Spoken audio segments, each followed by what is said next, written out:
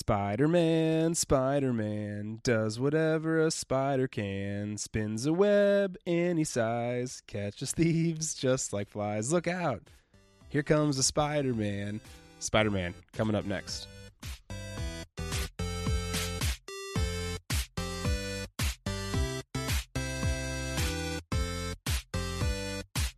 All right, welcome back to Nerd is the New Cool. I'm Justin, and my guest co-host today, I'm joined by a very special person, Mr. Doug Verby. Hi, Justin. Thank you for having me. Yeah, man, it's great to have you back. You joined us on another comic book episode talking Superman. Yeah, we talked Superman for a really long time, and then we actually combined forces again to interview Sean O'Connell about the release of Snyder Cut book. That was a good time. So thanks for having me back. Yeah, man, it's going to be a lot of fun. So what are we doing today? We are going to be doing a nerd comparison on all of the 8 live-action Spider-Man. It's really a lot to take on. Yeah, that's great. Spider-Man's a great character, and this has been the year of Spider-Man. Been biggest movie of the year. Yeah, pretty incredible. We'll get to that in a second here. So let's do a real quick background on Spider-Man. First off, we got to talk about just his comics debut. So Spider-Man's a superhero. He was created by Stan Lee and Steve Ditko, and he first appeared in the comic book The Amazing Fantasy number 15, which came out in August of 1962 in the Silver Age of comic books. Did you read a lot of these growing up? I was not a big Marvel guy, but I had exposure to other Marvel comics through other medium we'll talk about. But Spider-Man was first and foremost, especially in the 90s, it was all Spider-Man and all X-Men. Yeah. Right. Well, so Spider-Man's alias is Peter Parker. Actually, Spider-Man is the alias of Peter Parker, unlike Superman. Yeah. You know, it's flip-flop there. He's an orphan raised by his Aunt May and Uncle Ben in New York City, and his parents are Richard and Mary Parker, but they die in a plane crash. So what are some of his abilities? So he's got superhuman strength, speed, reflexes, agility, coordination. He can cling to solid surfaces, accelerated healing, genius-level intellect. He's proficient in science and engineering. He's got precognitive spider sense ability, so his spidey sense. And then he was able to use, actually manufacture his own web shooters and webbing that he shoots from his wrist-mounted web shooters. He's master martial artist in hand-to-hand combat. Yeah, unless you're talking Tobey Maguire's Spider-Man, where it actually comes out of his wrist. Usually he manufactures a thing that attaches to his wrist. Yeah, the organic web shooters were a big controversy in the Tobey Maguire films. Yeah. But pretty badass, though. So this has been adapted into a lot of different versions. We've got multiple TV shows. The Electric Company. What's the Electric Company? So the Electric Company was, it was kind of a cousin show to Sesame Street. It was created by the Children's Television Network, and it was actually Spidey's first live-action appearance. In 1974 to 1977, he actually appeared. It was played by a puppeteer named Danny Seagren. Spider-Man didn't talk. He didn't reveal himself as Peter Parker. He was just in these short vignettes, and Marvel actually licensed Spider-Man to the Electric Company for these short little vignettes for free, and they were able to do it. They weren't any huge Spider-Man storylines. It was just quick vignettes to help reading and writing, things like that. He never spoke, was never unmasked. He was partially animated sometimes. They used word bubbles. There's 29 total appearances in these short, maybe 4 or 5 minute vignettes. Some of the villains were real cheesy, just kind of invented by the Electric Company. Spoiler, Can Crusher, Dr. Fly, Mr. Measles, the Queen Bee, Tickler, Sandman, but not the comic book Sandman. Most famously, one of his villains was Count Dracula, played by Morgan Freeman, who was also a narrator in some of these episodes and was an actor on the Electric Company. So this was one of my first experiences with Spider-Man. It wasn't the best, but I kind of remember that theme song as a really short, Spider-Man, where are you coming from? Spider-Man, nobody knows who you are. That was just it. And so that was kind of the first theme song I thought was really famous. And anyway, so it was the first kind of appearance of a Spider-Man in live action. That's really fun. I imagine Mr. Measles is like, hey, kids, don't make sure you do this so that if you have measles, here's how to tell people about it. Yeah, there weren't a whole lot to the plots. Right. Like a bunch of PSAs, basically. Yep. With the finger puppet or whatever puppet. I kind of glanced, or that's obviously one version of a TV show, but there are also a lot of different animated TV shows, right? Yeah, some of the animated TV shows. The big one, just 5 years after his appearance, his creation, is 1967 Spider-Man. That was a classic theme song. Probably where you're seeing a lot of these classic memes, Spider-Man pointing at each other. All of the memes through that is pretty great. That was 3 seasons, 52 episodes, ran from 67 to 70. And after 1970, there wasn't really that lingered in syndication for a while, but that was a little bit more classic. Got some of the villains, a lot of their classic appearances, things like that. But it was still low budget animation and not really true to the comics, but still beloved by a lot of different generations. 1981, we had 2 series, Spider-Man, which ran for 26 episodes, and the crossover Spider-Man and Friends that starred Spider-Man, Iceman, and Firestar. The first one was 26 episodes, the second one was 22 episodes, and that kind of lingered there for a while. Not a whole lot going there. Some of our other live-action appearances was the CBS show in 1978 to 1979, starring Nicholas Hammond as Peter Parker. He was actually in Mary Poppins. He was one of the Von Trapps. Mm-hmm. It was pretty crummy. There was, he could climb walls and things like that, but he wasn't swinging through the streets of New York. There was a J. Jonah Jameson, but there wasn't really other Spider-Man characters in it. Not any of his classic villains, anything like that. Stan Lee tried to advise on the project. They didn't want to hear him. The writers were basically putting in crime plots that could just fit any other TV show, and it really didn't take off like Incredible Hulk and Wonder Woman adaptations in the late 70s. So that one was canceled after a pilot in 13 episodes. And then there was a Japanese official license Marvel. It was called Supaidamen.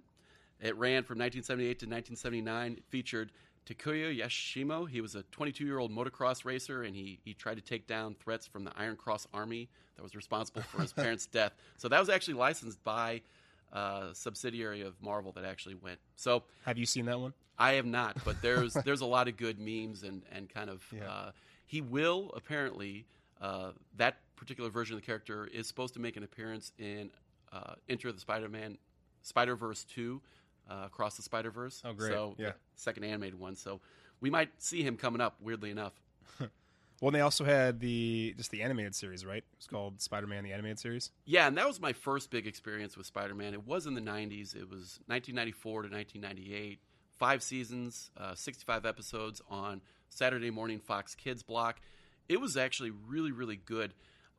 It was voiced by Christopher Daniel Barnes, who was actually Greg Brady in the Brady Bunch movies. Mm-hmm. Mm-hmm. J. Jonah Jameson was played by Ed Asner. It starred Kingpin, Doc Ock, Venom, voiced by Hank Azaria of Simpsons fame. Had Hobgoblin by Mark Hamill, Luke Skywalker himself. Green Goblin, X-Men, Punisher, Blade, Doctor Strange, Daredevil, Iron Man, Captain America, Fantastic Four all showed up. And it's kind of coincidental that the showrunner of that, John Semper, is always asked, why were you able to do so many different things? And he basically tweeted out yesterday, basically, Marvel Comics declared bankruptcy, and so we just did whatever we wanted. Yeah. And it was really successful, and they pulled a lot of the lore from the comics. So it wasn't exactly like the comics, but you saw a lot of those characters that were comic accurate and told a lot of those stories. And it was the first representation of Hobgoblin and Venom outside of the comics. So that one really stuck for me and was a big part to get me into the comic lore of Spider-Man and Peter Parker. Well, it's also like a great example of when they started to cross over all of these different Marvel entities, right? And so even if you were a fan of Punisher, if you were a fan of the Fantastic Four, it all exists in the same universe, right? And that wasn't something that necessarily was being done at the time, and it certainly isn't something that they did in the films later on. Right. It definitely was from the comics, because Punisher makes his first appearance in a Spider-Man comic book. Blade as well, and then Doctor Strange is a Steve Ditko invention, and so you could get that sense of a shared universe long before the MCU, because Daredevil and Fantastic Four are all based in the Marvel New York. Yeah, definitely. So we've got a lot of obviously foreign editions that were made as well. Yeah, there's a lot of knockoff, some live action, but a lot of really knockoff cheap toys you'll see out there might just be, a Spider-Man package with a Batman figure and just repackaged. So there's a lot of copyright infringement out there, and so if you search for, Spider-Man Toys International, you'll see a lot of weird mashups that are just obviously unlicensed, but they're funny to look at. I've seen that a lot with like giant toy collections. I was watching one about Star Wars toy collections, and actually some of the most fun collections or the most rare ones are the knockoff Japanese or Chinese versions, right? Yeah. Where it's not Boba Fett, but it is a Boba Fett-esque character that looks sort of like Boba Fett. Right. And he's packaged as a completely different character. Yes, right, 100%. And then, of course, most recently, as far as other adaptations, we've got the Into the Spider-Verse, and we're going to get to that later on in the episode. Stan Lee's pick for live-action Peter Parker. Before we make our own decisions, what does he say?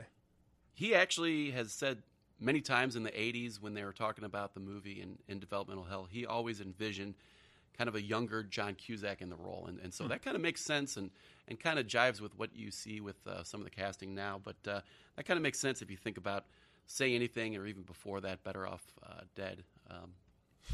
You could see that working. I want my $2. All right, so first experience with Spider-Man. I'll go first. My first actually wasn't Spider-Man. One of my first comics I ever owned was Venom. And I had the old school, it was like metallic. I don't know if you remember this. Mm-hmm. It was black and it was just beautiful. I still have it in the case. And now listen, this is actually Venom's own, it was his spin-off. I'm not fancy enough or rich enough to have the actual first appearance of Venom in the Spider-Man novels or, comics. But that's kind of my first introduction as far as like growing up, formative, like being into Spider-Man. Even when the first live action film came out, I wasn't super duper into it or knowledgeable of it before I went and saw it. What about you? What was kind of your first experience with Spider-Man? Yeah, again, the 94 animated series was the first time, and Spider-Man had been through many different iterations in comic books and animation, but the 94 animated series, it was called Spider-Man. Retroactively, it's called Spider-Man the Animated Series because you had three classics with Spider-Man the Animated Series, the X-Men series, and then Batman the Animated Series, all kind of around the same time in the mid to late 90s.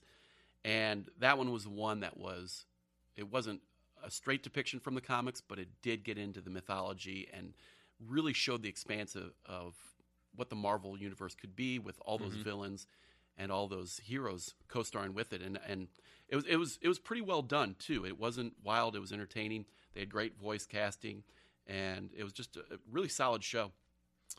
Yeah, I totally agree. And I watched it later on down the road. Actually, pretty much after the first live action films came out, I kind of went back and watched the cartoons, or the animated series, I should say. So having said that, let's kind of get into it. So we're going to do a Spider-Man live action nerd debate, and we got to get into the categories. So first off, before we debate anything, let's break down. We've kind of sectioned this off based on, I guess, the three groups of live action films. We've got Tobey Maguire, Andrew Garfield, and then most recently Tom. Why can't I think of Tom's last name? Holland. Tom Holland. Thank you. I was going to say Tom Welling. This is not about Spider or Superman. So first off, let's talk summary of the original three. We've got Spider-Man, Spider-Man 2, and Spider-Man 3. And basically, those are just true origin stories. It has to do with, he gets bit by a genetic. The first one is about him being bitten by a genetically modified spider. He essentially turns into Spider-Man, and the villain he fights against is the Green Goblin.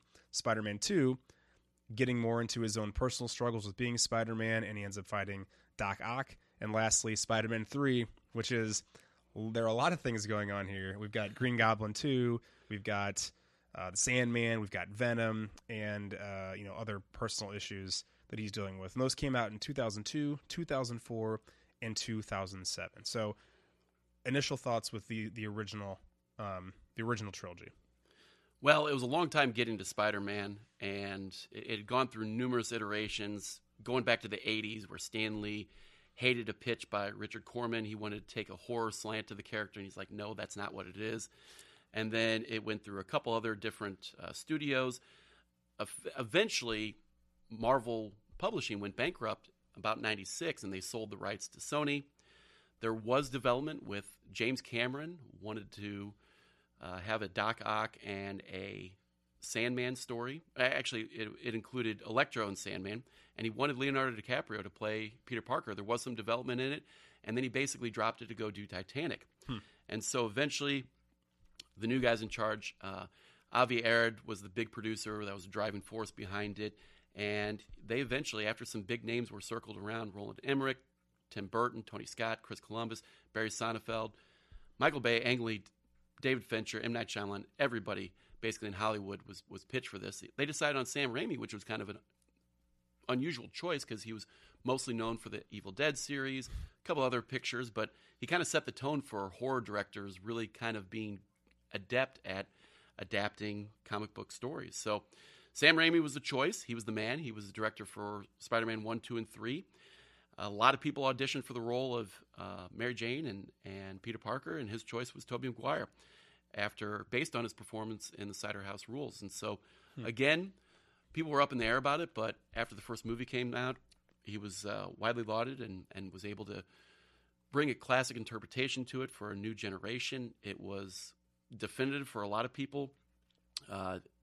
In a lot of ways, the first movie was very much Spider-Man with a few Raimi things.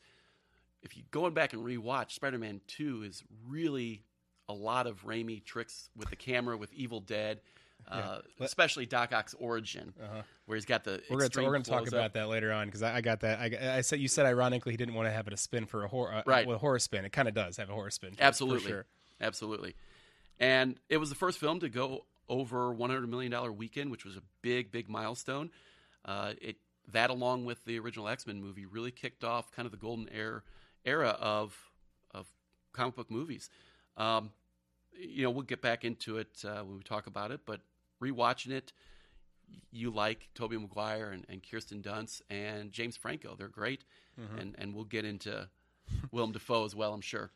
We will. I'm going to go ahead and jump ahead real quick with James Franco. Have you ever seen the on Amazon Prime James Franco teaching about acting?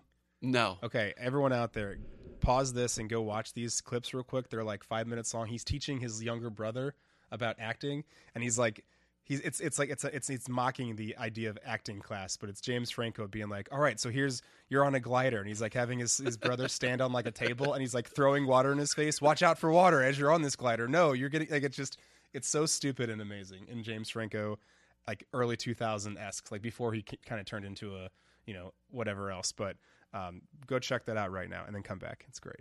All right. Second group of Spider-Man films. A decade later, they decide to remake this, and these are the Amazing Spider-Mans. We've got Amazing Spider-Man and Amazing Spider-Man 2. Pretty much the same idea. It's a retelling of Peter Parker gets bitten. This time, he's fighting against the reptile, and then what is it? The lizard. The lizard, and then Kurt Connors, right? And then Amazing Spider-Man 2. He's coming of age type thing, and this time he has to fight against Electro. And but the main difference here is we're not dealing with Mary Jane. Now we're dealing with Gwen Stacy. And those two came out with Andrew Garfield in 2012 and 2014. So thoughts on these two just initially. Did you see these in the theaters? I did see them in the theater. I did like them. There were, complaints were all over the place. And part of that is recasting and rebooting. You're going to get that with any franchise, whether it's Superman, Batman, or Spider-Man. And so some people didn't really look fondly upon them. The movies did pretty well. Probably high expectations with some of the MCU movies just hitting their stride in 2012 and 2014. But they did well. And if you look back on it, I think doing my rewatch, these were the movies that took the biggest jump, because looking at Andrew Garfield and the role he played in the Peter Parker, people complained about retelling the Uncle Ben story, but that's essential to his mythos. There was a lot of really good things in there that I really liked, and I think centering on the Gwen Stacy Peter Parker relationship was really excellent. And so we'll get into the specifics of that, but these were ones that held up a little bit better than I thought, and I gained a whole new appreciation for the series and the possibilities that were there. Or maybe are there. More on that later. Yep. And lastly, we've got the new trilogy, and I'm not going to mention the other MCU films that have Tom Holland in it. Obviously, there are a lot of the different crossover, Civil War, etc. We're just going to focus on the three standalone films. We've got Spider-Man: Homecoming, Far From Home, and No Way Home that just recently came out. Homecoming, I kind of like, again, the big difference here is they jump past him being bit by a spider. It's already happened. He's Spider-Man now, and he's basically dealing with life in high school, which is kind of, they touch on that at the very, I guess, part of the movie, the original Spider-Man. But after that, he's pretty much out of high school, and now he's into living life. He's in high school for all these movies, basically.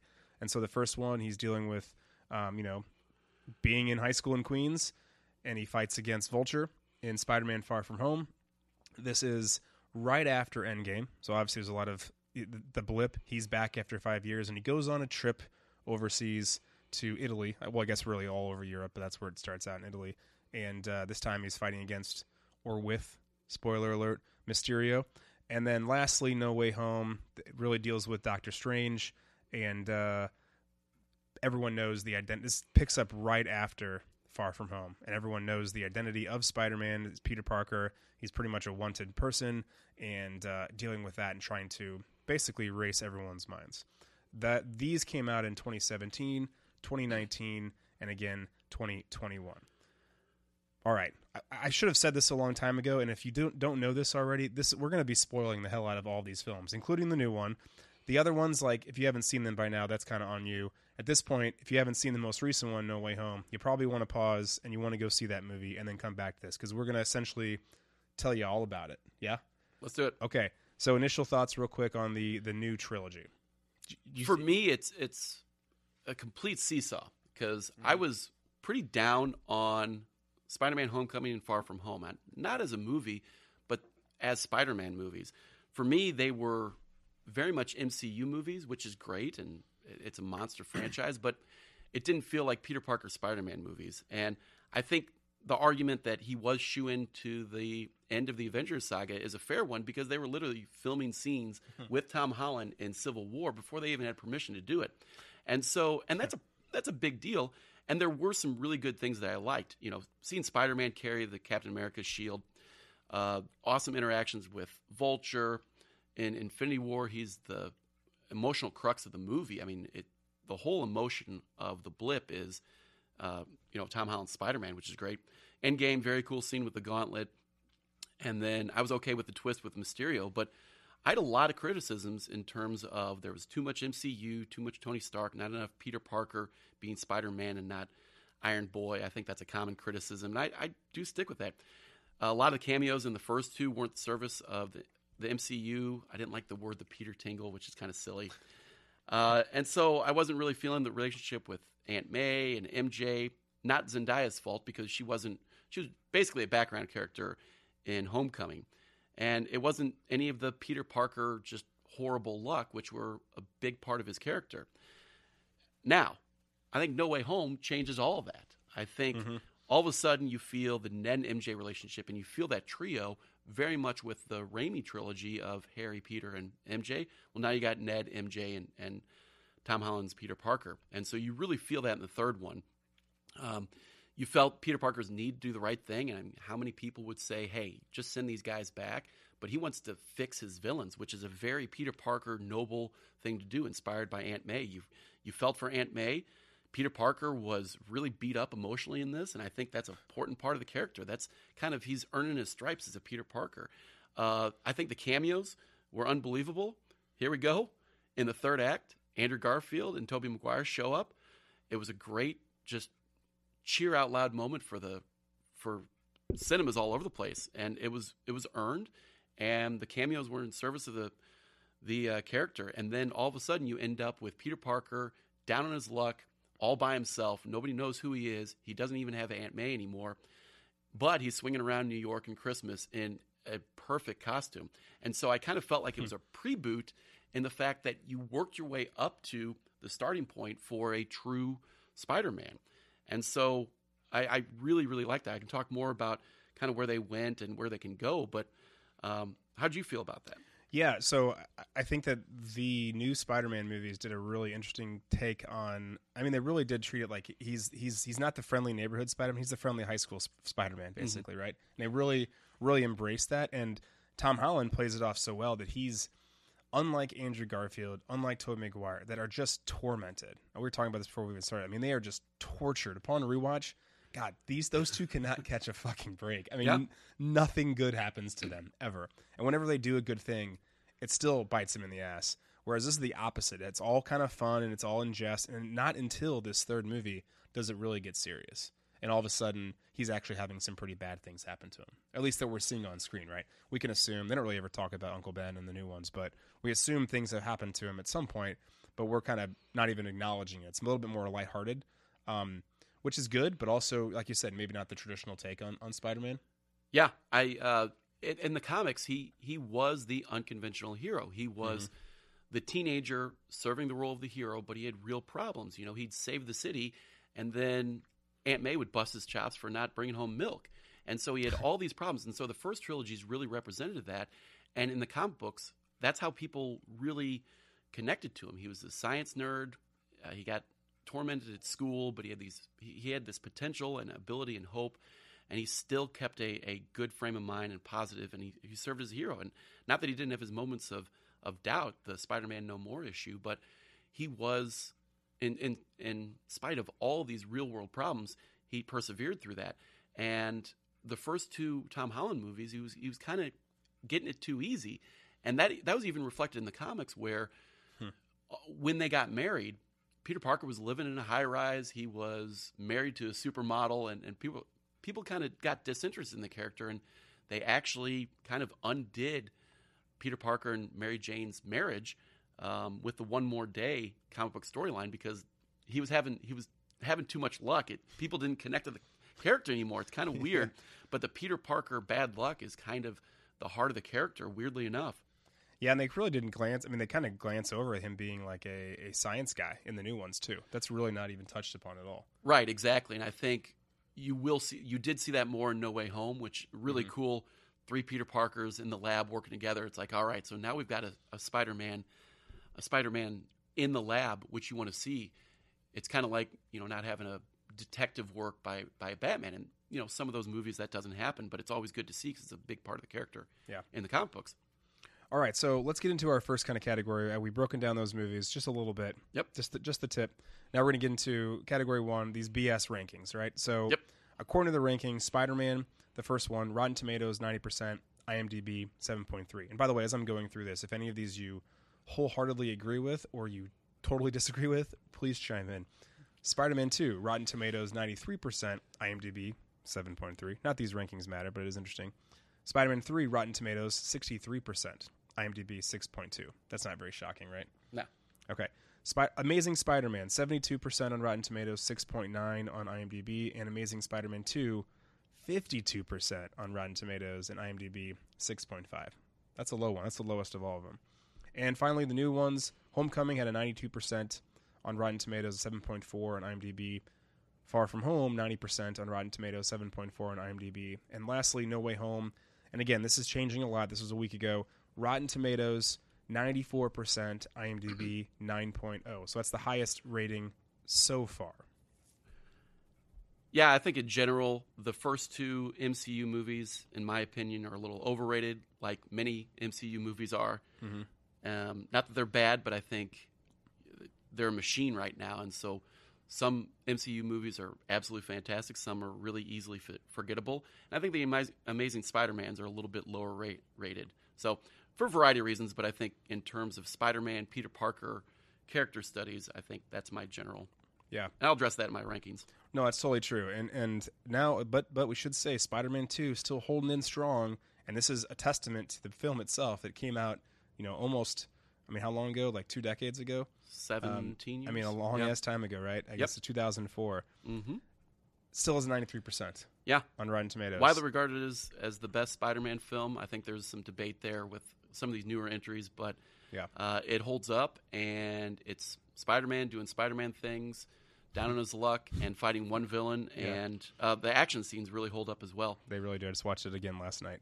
Okay, so Tarantino Award for Writing, so the best writer. Now, this is really hard, and there are a lot of very obscure names on here, because writing, there are a lot of team efforts, especially as we get into, especially, honestly, Amazing Spider-Man, is when they basically started tackling this as a team as opposed to one individual person. So David Koepp wrote Spider-Man 1. He also is responsible for the screenplay for Jurassic Park. Alvin Sargent wrote Spider-Man 2 and 3, also co-wrote The Amazing Spider-Man, and also Ordinary People and What About Bob. So he's got quite a little library there of films. Steve Kloves co-wrote The Amazing Spider-Man, who also co-wrote the screenplay for all of the Harry Potters, not the books, obviously.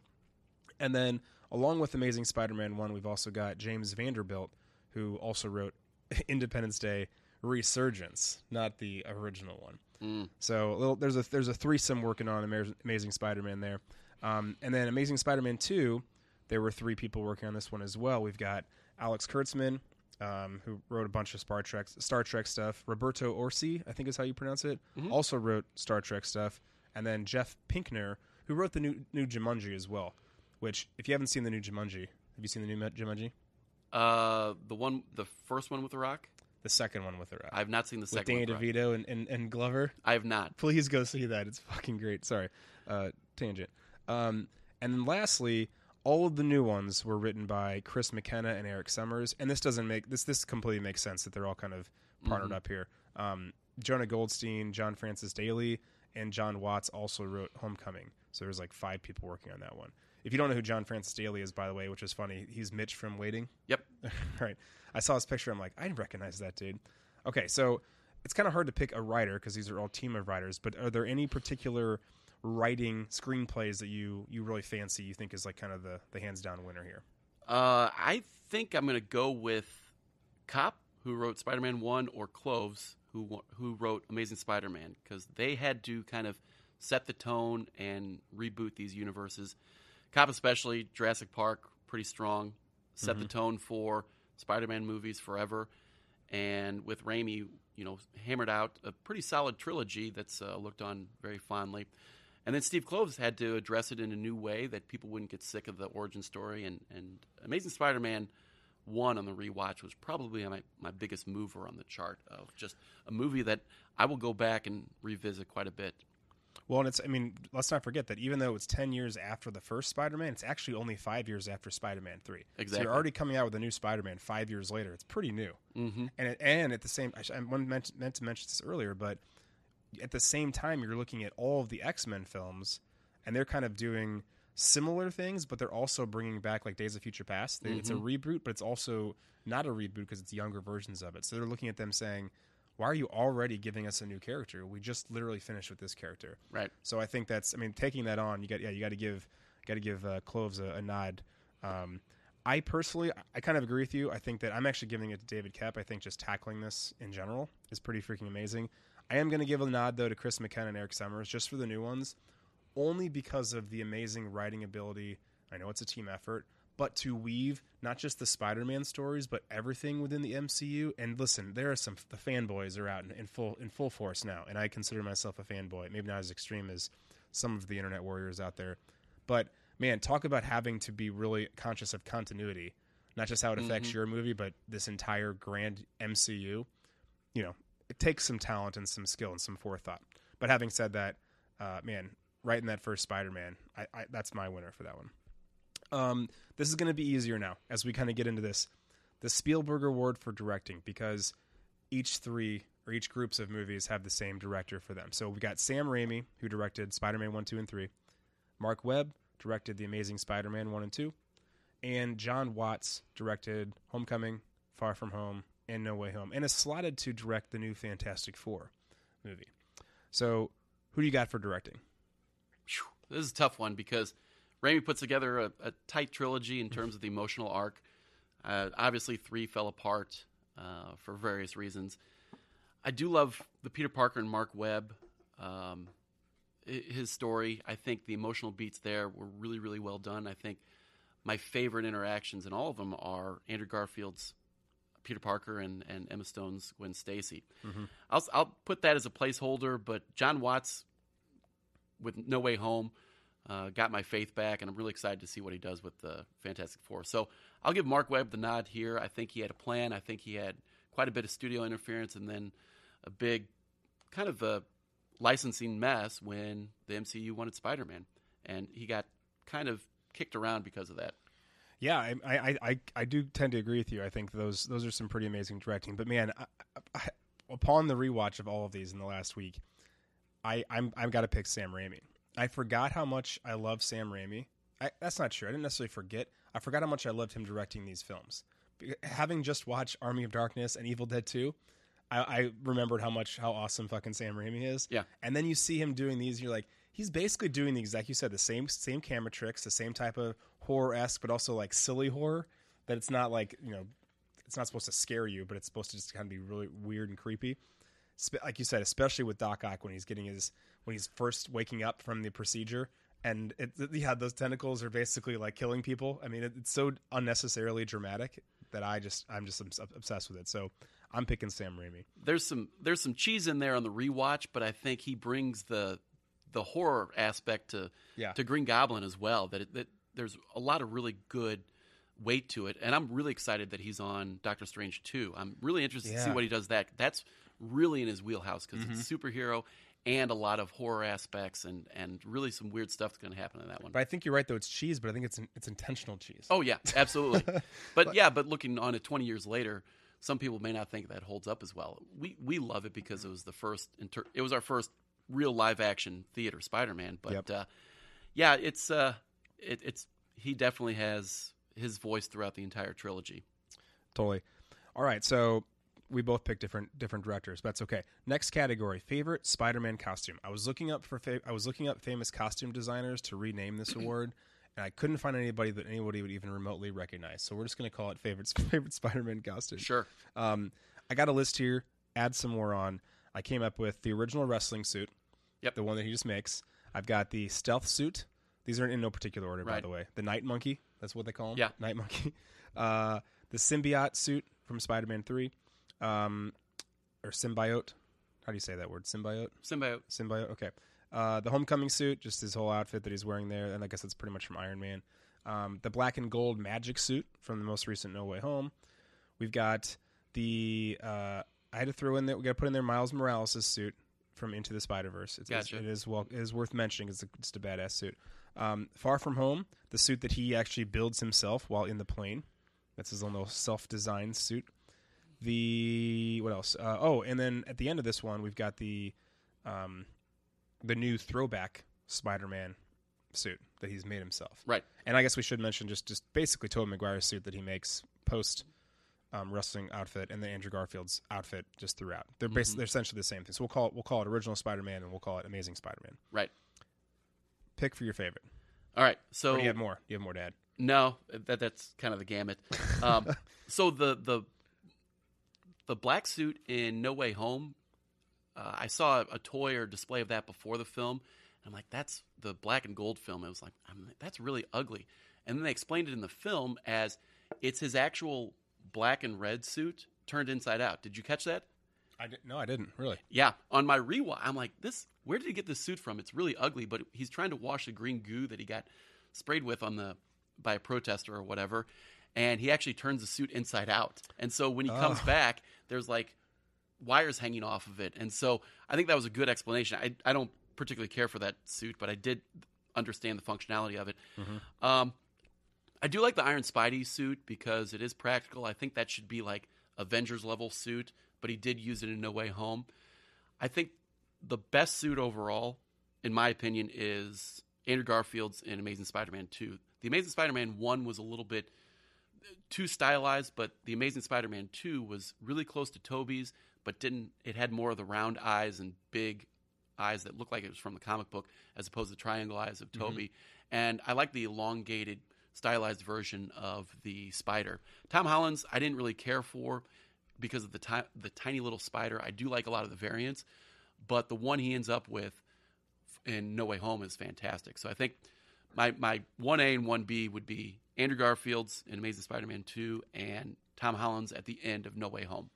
Those are the exact same two I had, yep. Except I'm flip-flopping them. And even though it's very brief, I think the new suit that he's got at the very end, that I think will be the suit that he wears hopefully whenever they make the new trilogy, I like when they incorporate more blue. Yeah. And I think that they do that with that, and also Andrew Garfield's outfit. It gets a darker blue, but at least there's the blue there. I don't think having just all red suits, which is kind of what he has in a lot of the other ones, I don't think it does the Spider-Man, doesn't pay enough, homage to the original. Yep. Comic book versions. Okay, so exactly. we're in agreement there. All right, cool. Throw in the blue. Next category, scenes to nerd out on. So our favorite Spider-Man moments. So let's go through one movie at a time. All right, great. All right, first Spider-Man. Here's what I've got, and I tried to put these in order, and I'm making them pretty brief. If I forget some, when I do forget some, please add them in. The fight with Macho Man. Yep. Just the whole. Actually, the whole part. It's kind of like a montage of him learning he gets bit, and all of a sudden he's jacked. And you gotta throw that scene, right? Yep. Look at him, Tobey Maguire. He's been working out, and it kind of culminates with the bone saw fight. Yeah. And that kind of toggles right into the next scene, which is the Uncle Ben die and then the whole revenge chase. Yep. Which I think is pretty powerful. The fight scene with Flash, and I guess I may have put that in order, or not in the right order, but just when he first realizes he has these powers, and he's like, the whole part when he tries to punch and he goes, huh, and just like the fist goes really slow in front of him. What's his name? Joe Manganiello, yeah, which is great without facial hair. Right. It's been a long time. The whole balloon balcony scene. Yep. So basically the first appearance of Green Goblin, and then the final fight with Green Goblin. Yeah. What did I miss? I think you nailed it all. A lot of those are just really good touchstone moments. They were incorporated into the origin of Ultimate Spider-Man, which was kind of Brian Michael Bendis reboot in the comics, and they took basically it was a jumping on point for new and ultimately resulted in the death of Peter Parker and Miles Morales. But I digress. Anything with Willem Dafoe is great. Him playing the duality of the roles, him just being crazy. One of the scenes that I didn't remember that I just laughed out loud was when he's trying to inject himself with the serum and he's being all tough. He's got his shirt off and he's looking pretty good for a 46-year-old man. He lays down on the table and he gets these metal restraints and he goes, "Oh, cold." And it's just it's like this weird passing thing in this really intense scene. It's total Raimi. It was hilarious. I had to replay it a couple times. I feel like he just did that and they just kept it in. Yes. I think just having some fun with it. But I think Willem Dafoe was just awesome. And the last battle is brutal. Like he ambushes Peter a couple times in the film and he's very, very brutal, and that's going to come back later on. But so many great moments in Spider-Man 1. Yeah, I think I'm going with the final fight with Goblin. I think and again, it's hard to pick against anything with Willem Dafoe. But honorable mention for me is the fight scene in Flash. Like I watched it and I rewound it because I was like, it's so quick, and I wish it had gone on longer. Yeah, I wish there was more of that. Well, him trying to figure out his webbing as well. Yeah, the end fight scene is straight out of Amazing Spider-Man 121 and 122, which was the death of Gwen Stacy, which we'll talk about in a little bit. But then the very next issue was 122, where the Goblin did die by his own glider, and Green Goblin did stay dead in the comics for quite a while. That's pretty cool. All right, so we're kind of in agreement. Anything with Goblin. Spider-Man 2, favorite scene. I've got the Doc Ock horror scene in the hospital. We already kind of mentioned that. The bank robbery, the coffee shop, and just the whole car throw, and then the dramatic buried under the rubble, and now he's Spider-Man again, and then the runaway train. Absolutely, the whole train part. Those are they still hold up. The birth of Doc Ock, we talked about that with Sam Raimi. Yeah. He even brings a chainsaw into it, which is yeah. kind of makes sense, I guess. But it's Sam Raimi. It's like, hey, we need a chainsaw in here. Yeah. Bring a little Army of Darkness in there. Bank heist with Aunt May. That's fantastic. It's the guy from Community, Joel. He's the bank guy. Yeah. And then the car through the window scene. That was one of the first trailers they released, which was great. He's having a conversation with MJ. He's trying to stay away from her. So just the emotionality of that was great. And then the train scene is absolutely fantastic. One of the things that is ripped right from the comics is him throwing his when his powers start to kind of black out a little bit, he throws, and he's getting overwhelmed with everything. He throws his costume away into the trash can, walks down the alley. That's straight off of a Amazing Spider-Man comic where he said Spider-Man no more even. I can picture the front of that comic book too. And so they actually recreated that. It's like, well, if you're going to throw away your costume, don't you want to put it at the bottom of the trash can? And again, it's from the comic. Like you see, like his sleeve still hanging out of the trash can. Like, yeah, you would think you want to get that in there more. It's an absolutely great visual. Spider-Man 2 is one of the best comic book movies of all time. So which scene would you pick as far as your favorite? Probably the train. Me too. Yeah. And it still holds up. It's a banger of a scene too. Absolutely. All right, Spider-Man 3. There are a couple good scenes, and I don't know if I want to say good scenes. They are entertaining scenes. Right. So we've got the whole Green Goblin. I'm calling him Green Goblin too, by the way, because he's not technically Hobgoblin. He is Green Goblin too. Okay, and I think that people call him the Hobgoblin, but he's not. He's not. He's Green Goblin too.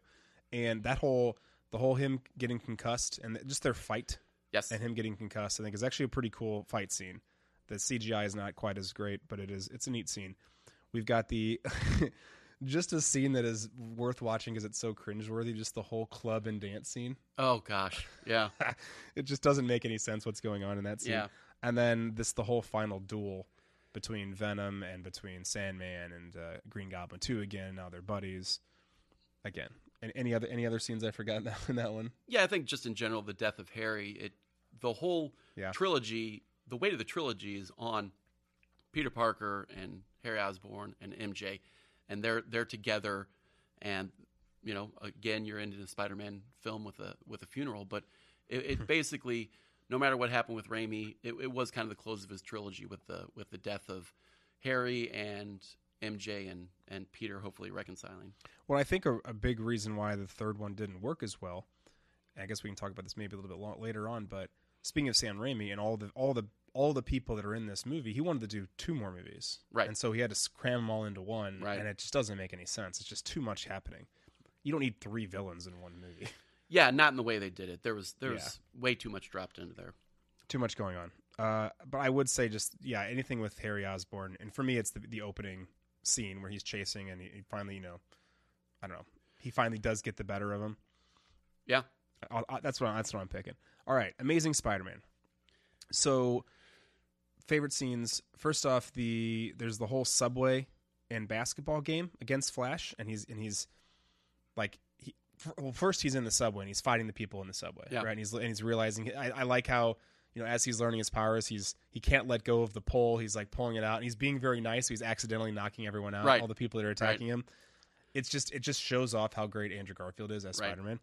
And then I kind of put that into because it transitions really quickly into the basketball game the next day. He's still figuring out these powers, and somehow he's dunking from half court. Right. A little bit over, but again, always having to fight against Flash Thompson. And then the next scene I had was just the whole battle in the sewers, like as what's his name has become the Lizard, like Kirk Connors. I don't know why I can't think of Kurt Connors, who did get a nod in in Spider-Man 2. I forgot that Kurt Connors was a character. He was in Spider-Man 2 and Spider-Man 3. Right. He was his professor. Mm-hmm. And I guess if they had been Spider-Man 4, maybe that's would have eventually been the evolution there. So that scene, and then as far as Amazing Spider-Man, also the battle in the school. Yes. Which is pretty fucking badass, actually. Yes. And lastly, the whole turning of the cranes to help Spider-Man get to the, to actually fight the final scene. Absolutely. What do you got? Any other ones? Lizard was great. I love the school battle because there's a great Stan Lee cameo, and Andrew Garfield literally saves him from being clobbered by something. He webs something so it doesn't hit him. Yep. He's got his headphones on as a custodian. That's really good. Although I wish the design for the Lizard had a bigger, longer nose, kind of like the comic books. There was a scene of Lizard in a lab coat, which is kind of his classic look in the comics, which was outstanding. And then ultimately, his relationship with Gwen Stacy, I think the reveal where she's kind of getting upset with all of his excuses, and he webs her and like swings Gwen Stacy into his arms as kind of the reveal, and he swings off to go help somebody, and Emma Stone's got that great line of like, "Oh, I'm in trouble." It just it really conveys kind of the weight of the whole Gwen Stacy story, which is Captain Stacy dies saying, "Stay away from my daughter. You're gonna hurt her," which was a big part of the MJ Peter Parker story, and why he walks away from her in Spider-Man 1 and tries to stay away from her in Spider-Man 2 because everybody around him gets hurt. And so that started a really good relationship between Gwen Stacy and Peter Parker in that. Well, it made me think of another scene, too, that you kind of just mentioned, but the whole dinner scene with Garfield and Dennis Leary. Dennis Leary is so great. Yeah. I love Dennis Leary. That's actually, for me, that's a front runner right now as far as favorite scene. I do think the fight in the school is pretty great, though. Yes. That's my pick. Mm-hmm. All right, Amazing Spider-Man 2. There aren't as many in this one. Again, I think this fell in the same trouble. There's a lot going on. Right. There's almost too much going on in some instances. So Jamie Foxx, he falls into the eels. That whole breakdown or the whole scene, right, build up to it. the first fight really just the whole fight with Electro and Green Goblin too. Right. Up on top of the tower or wherever they are. And then just the epic death of Gwen kind of leads into the death of Gwen Stacy there. What other scenes am I forgetting? There's probably one of the best in the Times Square battle where he faces Electro, and Electro's kind of figured out who he is in Times Square. And Spider-Man comes in. There's a scene where he, in mid-flip, his Spidey sense goes on, and he's sensing people in trouble with debris, and he's sensing people touching rails that are electrified that are going to hurt him. And he basically, by the time he lands this flip, he's already webbed or knocked out these obstacles flying at people. And it's just a great scene where you see his powers and you see the Spidey sense. Some of the best I've ever seen. The ultimate, again, the plot is a lot going on, akin to Spider-Man 3, but some of him flying through the electricity in the climax is really good CGI with the electrical powers, and then the death of Gwen Stacy is pretty much unmatched. Yeah, and I'll go ahead and throw those together. Just the whole end fight scene with Electro and then the death of Gwen is pretty awesome. Yeah. All right, so on to the new 3. We've got Homecoming. For Homecoming, the opening intro, like just the entire alien tech with what's his name? What the hell is his name? Happy Hogan? No, with the Vulture. The actor. Michael Keaton. Michael Keaton, jeez. All right. God, get some more sleep, Justin. So Michael Keaton, I think just that entire, it's a really clever intro as to like what, because I mean, that actually answers a big question as far as after Avengers. Like, well, what the hell happens to all this shit that just destroyed New York City, right? That's what happens to it, and it can still be used. I thought that was a really cool use of that. The entire opening or first scene with his new outfit, I think, is great. The hijacking of the truck, I thought was a really good scene. Like as he's kind of going through the floor, and the Vulture's also kind of doing that as well. Right. The boat scene, and he's trying to keep the whole boat together. Iron Man comes in kind of to save the day at the very end, and then the entire final plane battle. Right. And that ends on the beach there. Yep. Would I forget anything? I think one of the best things is him going over to the girlfriend's house and realizing it's Michael Keaton, and him giving kind of the most menacing father of your homecoming date speech. He turns around and it's just Michael Keaton at his best, and Tom Holland just like, oh my gosh. Like just the reality of that situation was really, really cool. Well, I think it also like makes the Vulture out to be a formidable foe. Yes. Whereas before that, I think it just seems kind of like, I don't want to say silly. He does kill that guy, obviously, that's like, threatening to turn him in or whatever. Right. But I don't know. I don't know if I take him seriously as far as like a bad guy until that happens. Like, oh, fucking Michael Keaton, he's fucking crazy. Yeah. Yeah, that is a really good scene.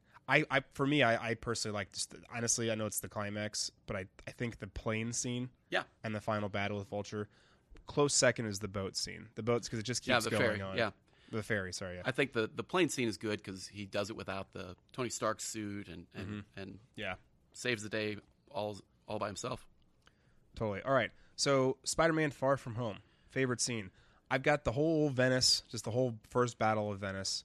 We've got the bus and glasses, the whole thing. It's he's accidentally like targeted Flash to kill him, and it's this whole whatever. He's figuring out how these glasses work, and then the entire final London Bridge battle. I know there's some scenes in between there that I probably forgot. Those are kind of the major ones I could think of. Yeah, I think the effects of Mysterio was pretty cool. I didn't really know how you would do Mysterio, the classic version of Mysterio, without this kind of way, and so having him connected to Stark kind of made sense, and kind of the holograms were pretty cool. I liked him having flashbacks and really just messing with his mind in a way that was just that had a practical scientific base to it. Yeah.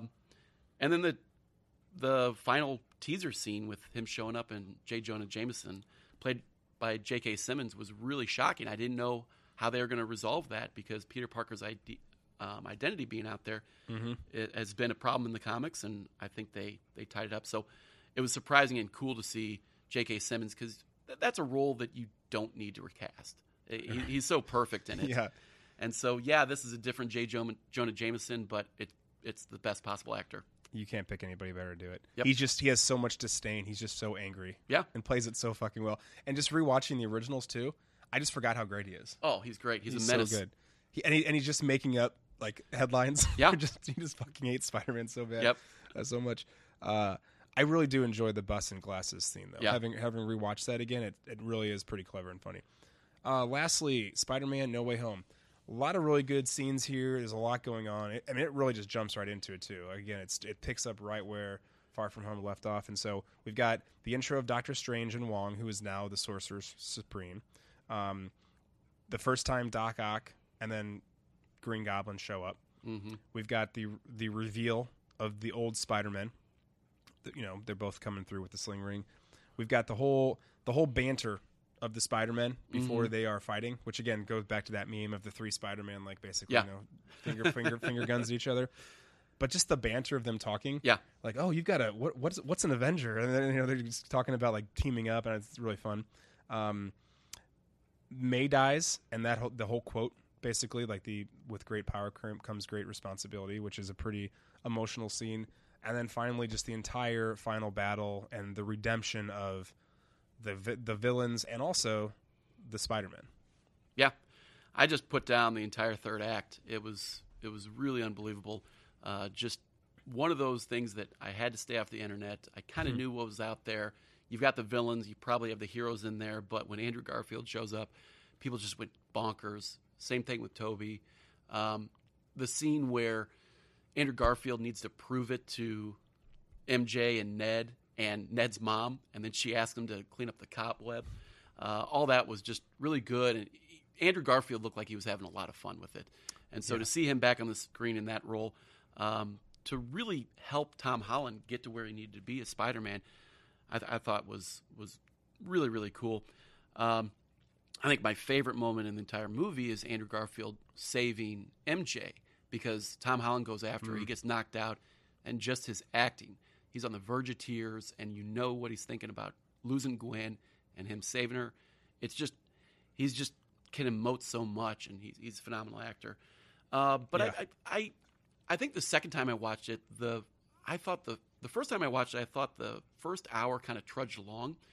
But on the rewatch, I realized why it mattered, that you knew that Ned and MJ didn't get into MIT, and there was substance to that. And there was a pretty, it wasn't so subtle, but there was a good commentary on Spider-Man being this hero, and then once he gets outed, half the population holds him up as a hero, and half the population holds him up as a villain.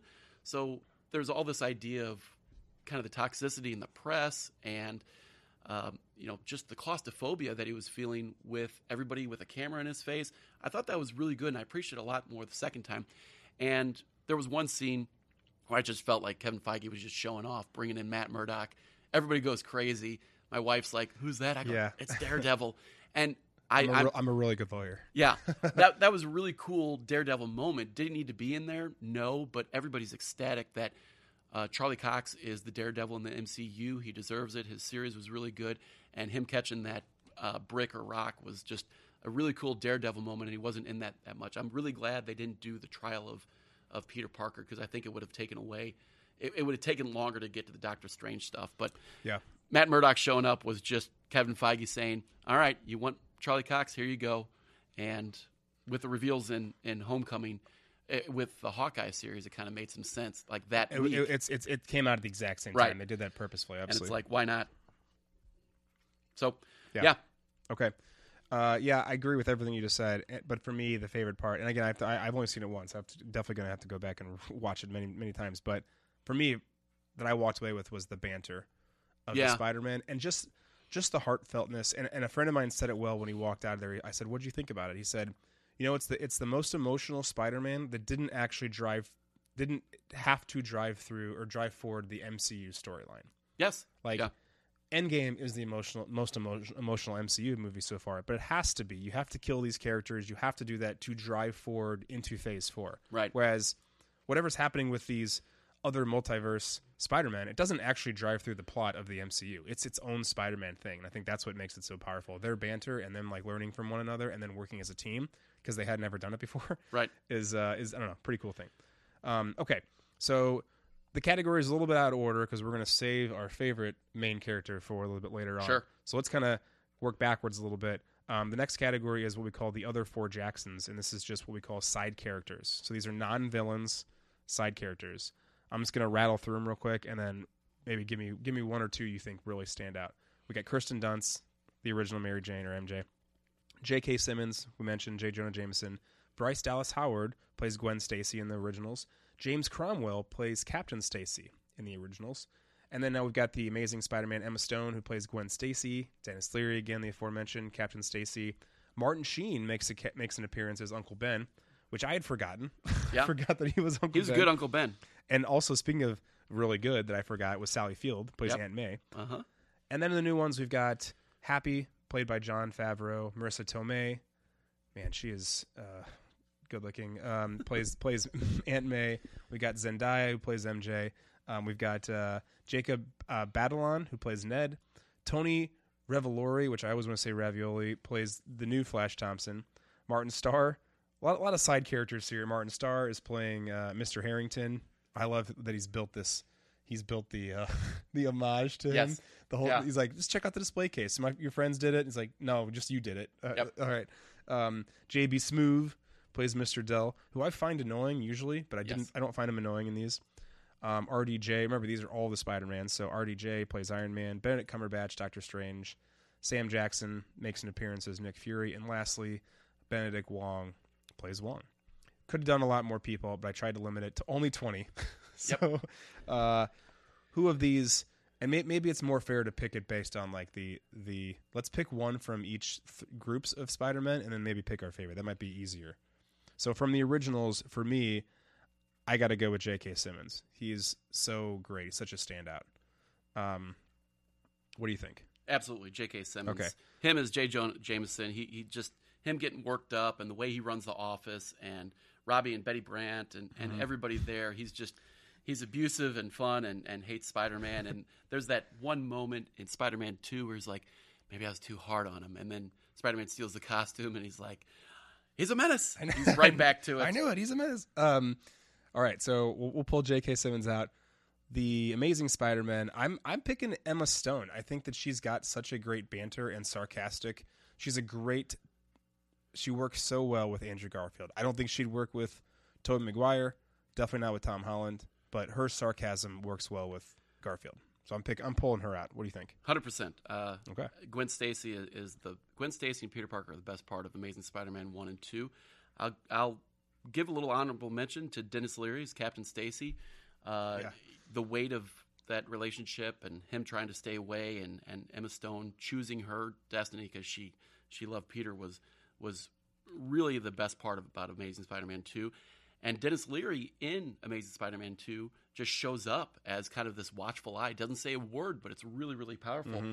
And I'm going a little off the board here. The Flash Thompson in Amazing Spider-Man I thought was really cool in the fact that he's a traditional bully. He beats him. He does get a punch in on Andrew Garfield. And then after Uncle Ben dies, he comes up and it sounds like he's going to rough him up. And he goes, Peter, I'm sorry. And Peter almost knocks him again. And in the end, it's implied that they're kind of friendly and they're going to hang out. So kind of the evolution with that Flash Thompson I kind of liked. And Martin Sheen as Uncle Ben I thought was really good. Yeah, I totally agree. All right, and the new ones, we've got a lot of characters there. Zendaya is very good. I actually like Jacob Batalon, though, as Ned. I think he really plays a good buddy cop type situation with him. Yeah, nothing against Zendaya. I think she will be wonderful in the upcoming trilogy. If they continue with that, obviously she'll end up with Tom Holland. I think they've got great chemistry, but she wasn't really used in the first film. So I'd say Ned is probably the best kind of through-line character. Now, having said that, of those three we pulled out, I still got to go J.K. Simmons of all of them. Yeah. I think he's the best side villain, or side character, non-villain. I guess he is kind of a villain, but not really. He's comic relief villain. And now he's in 2 trilogies. He's the antagonizer, I guess, so we'll call him that. Okay, next category. We've got our favorite Spider-Man villain, and there are a lot here. So let me rattle them off. We got Willem Dafoe as the Green Goblin. Alfred Molina plays Doc Ock. Topher Grace, kind of forgot about him, plays Venom, and also Eddie Brock. Thomas Hayden Church plays the Sandman. We got James Franco, who plays Green Goblin too. Also playing Green Goblin 2 is Dane DeHaan, who, where the hell did that guy go? Yeah. He's supposed to be like the next Leo. Yeah. Basically, after this, he was no longer. Rhys Ifans plays the Lizard. Jamie Foxx plays Electro. Paul Giamatti plays the Rhino for basically one scene. Michael Keaton plays the Vulture. Jake Gyllenhaal, Mysterio. And then I kind of put on here as far as the villain, like you mentioned, like the villain in the last one is really the public. Right. And it's our society and how big of assholes we are. Yep. Okay, so favorite villain. Is this as easy as I think it's going to be? Well, I thought until I saw No Way Home. Yeah. So I think Alfred Molina is probably everybody's favorite. He's a villain, although he's kind of mind possessed by his arms. He does do a face turn in No Way Home, which is kind of cool. Mm-hmm. But I'm going to go Willem Dafoe because he's just a madman. He is Spider-Man's Joker. Yeah. You forget how violent he was and how menacing he was in the first one, but he was in great shape as a 46-year-old. And then 20 years later, they came to him and said, "Hey, do you want to play the Green Goblin again?" He goes, "Yes, but only if I can do my own stunts." The guy's 66 now. He looks great. Badass, man. And I think one, he's got the emotional weight because he killed Aunt May, Tom Holland's version of Ben, Uncle Ben. And the fight in the condominium outside Happy's apartment is just completely brutal. Mm-hmm. Like he's got him. He smiles at him and throws him to the ground. Straight up powerbomb. He does spine buster. My wife was like, "Hey, that's a powerbomb, isn't it?" I'm like, "That's insane." And so he just beats the living heck out of him. And one of the cool things that I liked about this version of Willem Dafoe is that there was a lot of criticisms behind the mask of Spider-Man 1, and he intentionally breaks it, kind of reminiscent of that Spider-Man No Home scene. He breaks it, leaves it in the dumpster, leaves it in the alley, and he shows up with this purple hoodie that looks kind of cheesy. But then when you put this torn purple hoodie dickie almost over the green suit, it's probably the best visual of a goblin we've ever gotten. And so I thought that was just this. It was great costuming design. But Willem Dafoe throughout the entire thing. Yeah, when he pulls that hood up, and I'm like, "Oh, that's fucking comic book Green Goblin." Finally, we've gotten that. Like, yeah, right. It's not this silly cartoonish version of it with the mask. So I think Willem Dafoe took over number one, being the biggest part and the biggest villain. By the way, that's who I was going to pick. I thought that was I thought that was the easy choice. Actually. Yeah, I think up until No Way Home, I think most people would have said Alfred Molina. Yeah. I will say though, and this is maybe controversial, because some people have said they didn't like it, but I actually like the Jamie Foxx version in No Way Home of Electro, than the original Amazing. It was more of a human turning into electricity as opposed to electricity turning into a human, and I guess that's maybe like more comic book accurate from Amazing Spider-Man 2. But I think he actually had a personality in the No Way Home a little bit. I know he's like making fun of himself and he's just kind of like telling jokes, but I like that. I think they let Jamie Foxx be Jamie Foxx, which if you're going to cast Jamie Foxx, you got to let him be, himself. And so, Electro's kind of a hard character to do because his costume's so ridiculous. It's a green suit with this electricity star mask. Mm-hmm. So I didn't really like the blue version because I think that's the ultimate Spider-Man version of Electro, and I just think it's kind of lame. It's just blue electricity, which kind of makes sense, but I think the amalgam of the original comic book accurate suit, he's basically just wearing fireman gear with an arc, Tony Stark arc light, and they actually do have sparking out, so it does kind of look like he's got that star mask on. But yeah, he's not really playing Electro in this movie. In No Way Home, he's playing Jamie Foxx. Yeah, he's got some good lines, just playing it like Jamie Foxx. Anybody gonna say anything about me being buck naked here? All right, so Green Goblin, Willem Dafoe, best. I'm throwing a little curveball at you. Who's the worst? And for me, it's kind of a tie. Well, okay. Yeah. Paul Giamatti is so inconsequential. Yeah. That I guess he's probably the worst, but he's just basically shows up for like one scene and then he's essentially gone. Man, Venom. I for how much I love Venom, I was so sorely disappointed with the way that Venom was conveyed. Like for me, right?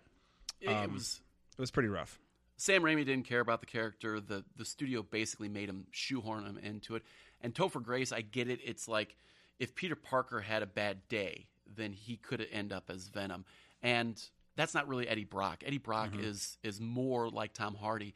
And so I do like the Venom movies for what they are, but you should cast somebody more in line with Tom Hardy than Topher Grace. So I think that was just a really tough miscasting there. Paul Giamatti was just a thug, but I do think the end scene where Andrew Garfield comes out of retirement after Gwen's death it doesn't matter who's standing there. So it is, I think, him coming out and talking to the kid. Those are really good Andrew Garfield scenes, despite, him just being this kind of, he just mumbles in Russian the entire time in this unbelievable suit. It points towards the Sinister Six movie that was being developed, but I won't put him the worst. I'll say Topher Grace is probably the worst. Okay. All right. So now to the category, Tom Hanks, best leading role. So our favorite Spider-Man. Again, Tobey Maguire, Andrew Garfield, or Tom Holland.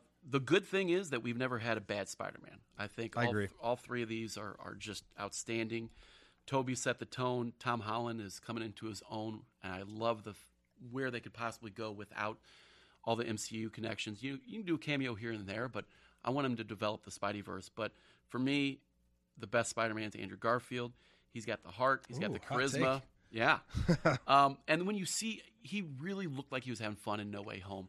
And just him talking at Comic-Con 2011, he showed up and interrupted the panel, and the narrator was like, hey, get him off here. And it's him in a cheesy Spider-Man costume. And he reads this pre-prepared statement. You should look at it. If you don't think that Andrew Garfield loved the role, he said, he represented everything that a nerdy kid getting picked on in high school represented, and Spider-Man is bigger than himself, and he was honored to play the role.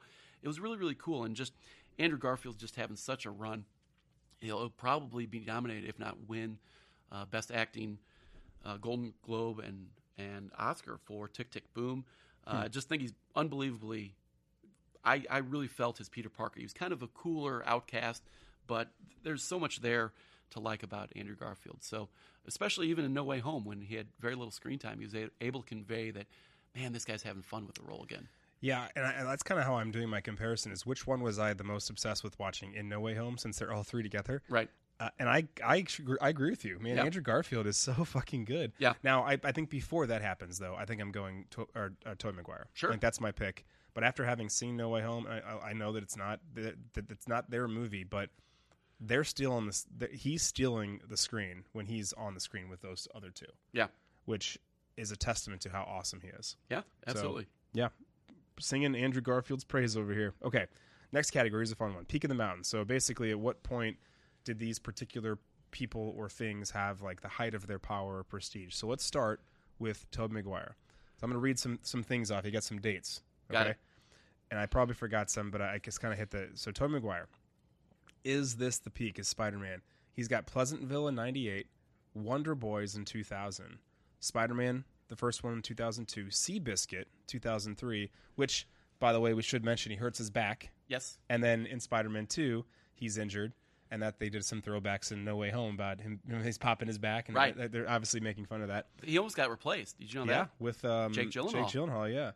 So that's 2004, Spider-Man 2, and then there's Spider-Man 3, obviously, but then like he doesn't really do a whole lot until 2013, Great Gatsby, and then not a whole lot after that. So I think that we can probably definitely agree that after 2004, or even like 2007, he's certainly past his peak. So what do you think his peak is? His peak is definitely probably Spider-Man or Great Gatsby. Apparently, I did check out his IMDb. He is working on a TV series called Exploitation. Okay. I don't know. But yeah, Spider-Man, maybe he's typecast, but I think he's just kind of happy. He's not working a ton. But yeah, that's definitely the top of the mountain for him. Yeah, I'm saying Seabiscuit. It's in between Spider-Man 2 and Spider-Man 1. Right. And I think after Seabiscuit, you could even argue Spider-Man 2 is the peak. Right. Pretty much drops off after that. Yeah. But definitely Spider. I didn't actually put this on here, but I kind of want to. What do you think about Kirsten Dunst's peak? Ooh, she's done some good stuff. I loved her in Fargo, the most recent Fargo. Yes, yeah. She just came out with a new movie with her husband, Jesse Plemons. Yeah. And apparently that's supposed to be pretty good. So apparently she's back on the scene. But I love Fargo, and she was ridiculous in Fargo, which was she was so good. She was so annoying because she was such a good actress. And we should remember Fargo, the TV show, not the film. Yes, it was was that season 2 or? I think that was season. I think it's season 2. I think it's season 2 because season 3 is with Ewan McGregor. Yeah. Okay. All right, so yeah, I think it is probably Spider-Man 2 for her as well. I liked her in Interview with the Vampire as well, but that's kid actor. Right. All right, so sorry, off script. Andrew Garfield.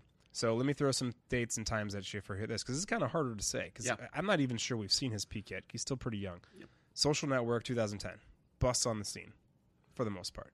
Amazing Spider-Man 2012, Spider-Man 2 2014, and then Hacksaw Ridge in 2016. And he's had a few new things since then. So he may be in his peak. Like you said, if he wins the Oscar this year, Golden Globe, this actually might be the peak with No Way Home. Yeah, I think he's an incredible talent, and I think he's on the upswing. He's only 38. He's incredibly... No pun intended. Yeah. He's incredibly talented. Tick, Tick, Boom. I kind of got to see him in The Imaginary of Dr. Parnassus. It's the one where Heath Ledger passed away and 3 people filled in his role. He was really good in that. Terry Gilliam of Monty Python fame, directed that. Hacksaw Ridge, I haven't seen it, but I heard he was really good in that. So I think he's got many more years of being an A-lister. Yeah, I think we could probably say right now, this moment, it's Amazing Spider-Man. Maybe even Amazing Spider-Man 2. Actually, I'm going to say Amazing Spider-Man 1 because it's close enough to Social Network, because, man, he was huge. That was huge. That was a big movie. But I think that this may be his new peak is this year. Absolutely. We'll see how it all wraps up. Okay, Tom Holland. Another one, maybe it's too early to say, but let me just throw some things at you, which I thought was kind of fun researching, because I think of Tom Holland as Spider-Man, which maybe speaks to like what is his peak right now. But I think he's wanting to maybe not get out of Spider-Man, but also he's really doing a good job of diversifying a lot of his roles. So he kind of starts as Billy Elliot on Broadway in 2014, which is kind of fun. And if you've ever seen the movie Billy Elliot or seen the play, I see that. Of course, he looks just like the actor Billy Elliot. Captain America: Civil War 2016. Then he does Homecoming in 2017, back in Infinity War in 18, and Endgame in 19. Far From Home also in 19. Onward in 2020. The Devil All the Time in 2020. Cherry in 2021. No Way Home in 2021. And next year, he's starting the Uncharted potential series, and it's the first movie, but it could be a lot more. It's based on a video game. It's starring Mark Wahlberg and also Antonio Banderas. So again, Uncharted next year, which could turn into a whole new series. I've already said that, but you get it. Okay, so Tom Holland so far, what do you think is the peak? I think, starring in a $1 billion movie is probably going to do it. Yeah. People like me who liked him as Spider-Man but didn't particularly like his movies now love him. He's gone through kind of the trial by fire of Peter Parker. I think his star is just, this is the peak so far, but I think he's probably going to put out another Spider-Man trilogy and Uncharted, and I'm sure he'll get locked up for other movies as well. He's going to be an A-lister for a while. He's really talented. Yeah, this is obviously huge. I'm gonna say that actually though that I think so far his peak is actually 2019, because it's Endgame, and he while he's not the main character, there's a million actors and actresses in that film. Like the epicness of the hug, and like it's almost like the passing of the torch at that point. Right. And then he does Far From Home that exact same year. Right. And then he turns that into Onward, which is a gigantic Pixar type film. Right. Right. So I'm going to say 2019, but as you just said, like we might look back in 5 years and say, 2021 or 2022 was where he really made some moves. Anyway. Okay, so Tom Holland. What about Willem Dafoe? So let me throw some things at you here. This is a harder one for me. I don't know. I'm not really sure where I land this. He's got Platoon in 86. Huge fucking movie. Clear and Present Danger in 94. One of my favorite films. I love that movie. Boondock Saints. Speaking of a banger that I'm obsessed with, is 1999. Yep. Then Spider-Man in 2002. Finding Nemo in 2003, and Spider-Man 2 in 2004. And now he's done a bunch of like small bit parts since then. Right. What do you think is his peak? Probably Spider-Man 1. I think that he was always doing... Yeah. He never really held a movie by himself. He was always in an ensemble. Big part in Platoon, but I think Spider-Man got him reacquainted with mainstream audiences, and then No Way Home is going to put him back on the map. He's on the cover of Platoon. That's him. Exactly. That's him getting blown up. Exactly. But I'd say, commercially for the general public, 2002. I'll say if you want to make a great comic book movie, put J.K. Simmons and Willem Dafoe in it, because Justice League this year had both of them in it, and I think those are probably the two best movies with two great actors. Well, did you see Invincible? You watched that yet? I did. Yeah, and Yeah. that's J.K. Simmons. It's not Yeah. Willem Dafoe, but Yeah. maybe Willem Dafoe makes an appearance on there, which would be great. Yeah. Let's see. Next, we've got. So I think we're in agreement. We got Spider-Man. Mary Jane, not MJ, just Mary Jane. Yeah. Okay, here are my nominees. Please add more if you got them. I've got the movie Friday, 1995. The movie Half Baked in 1998, and then we've got MJ, Mary Jane, in Spider-Man 2002. Any other nominees for that, or what do you think as far as your peak? I will go. Although I love the romanticizing in Half Baked, I'm going to go Friday because our students still quote that movie, and it's damn near 30 years later. And so Friday is one of those cultural icons, pop culture icons. I 100% agree. Yep. We're in agreement with a lot of these. Yeah, this isn't very interesting. We need to fight more. We're on the same page. I don't know if do you have any more nominees for Peak of the Mountain? No, I think Friday's pretty strong. Okay, and I've got one more, and if you have any yourself, let me know. I Peak of the Mountain as far as just Spider-Man.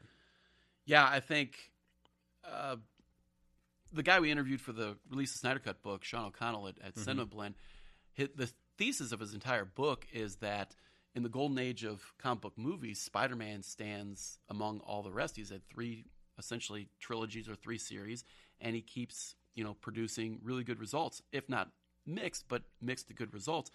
And up until No Way Home, you probably could have argued Batman. He's had several iterations with another one coming out next year. But I think just the public response to all 3 Spider-Men, the connectivity of it, and just how big it is, even with the pandemic going on, it's been over 2 years since there's been a $1 billion movie, and it made it within like 8 days. So I think that thesis that he is the biggest, brightest star in the golden age of comic book movies, I think it's a slam dunk right now. Spider-Man is as big as he's ever been, and he's going to be even bigger with not only this series, but you've got the potential for 3 cinematic Spider-Men. You've got Tom Holland's, you've got the animated Miles Morales in Into the Spider-Verse.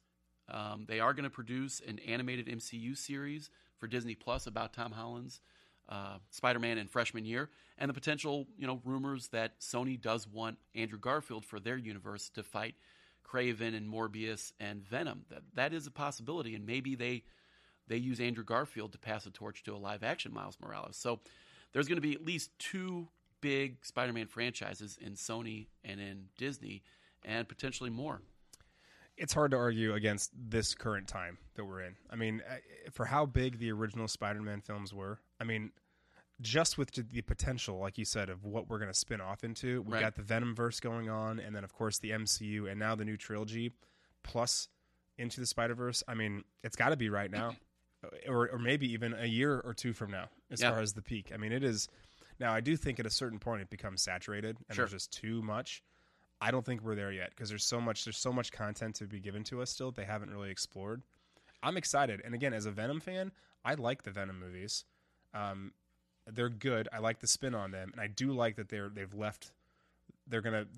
going to introduce Venom now into the MCU with Tom Holland, just with that cutscene, which is very exciting for me. Yeah, and Tom Hardy's Venom. You got to have him fight some Spider-Man. Is it Tom Holland or is it Andrew Garfield? Who knows? Hold on. Let's save that for a second. Okay. All right. Any more nominees for any Peak of the Mountain ideas you had? No, I don't think so. Okay, cool. I think that's plenty. Yeah. All right. Next category, before we decide who the nerdiest of the nerds is, inner nerd thoughts. So just anything that you kind of thought of as we were going through that you think maybe wasn't answered, or that you just kind of, I don't know, you thought to yourself, we should talk about that. What do you got? Well, for somebody that didn't love the first 2 Spider-Man solo movies of the MCU, I'm very, very intrigued about where this could go. Black Suit, could he get a Gwen Stacy or date Liz Allen or date Betty Brant?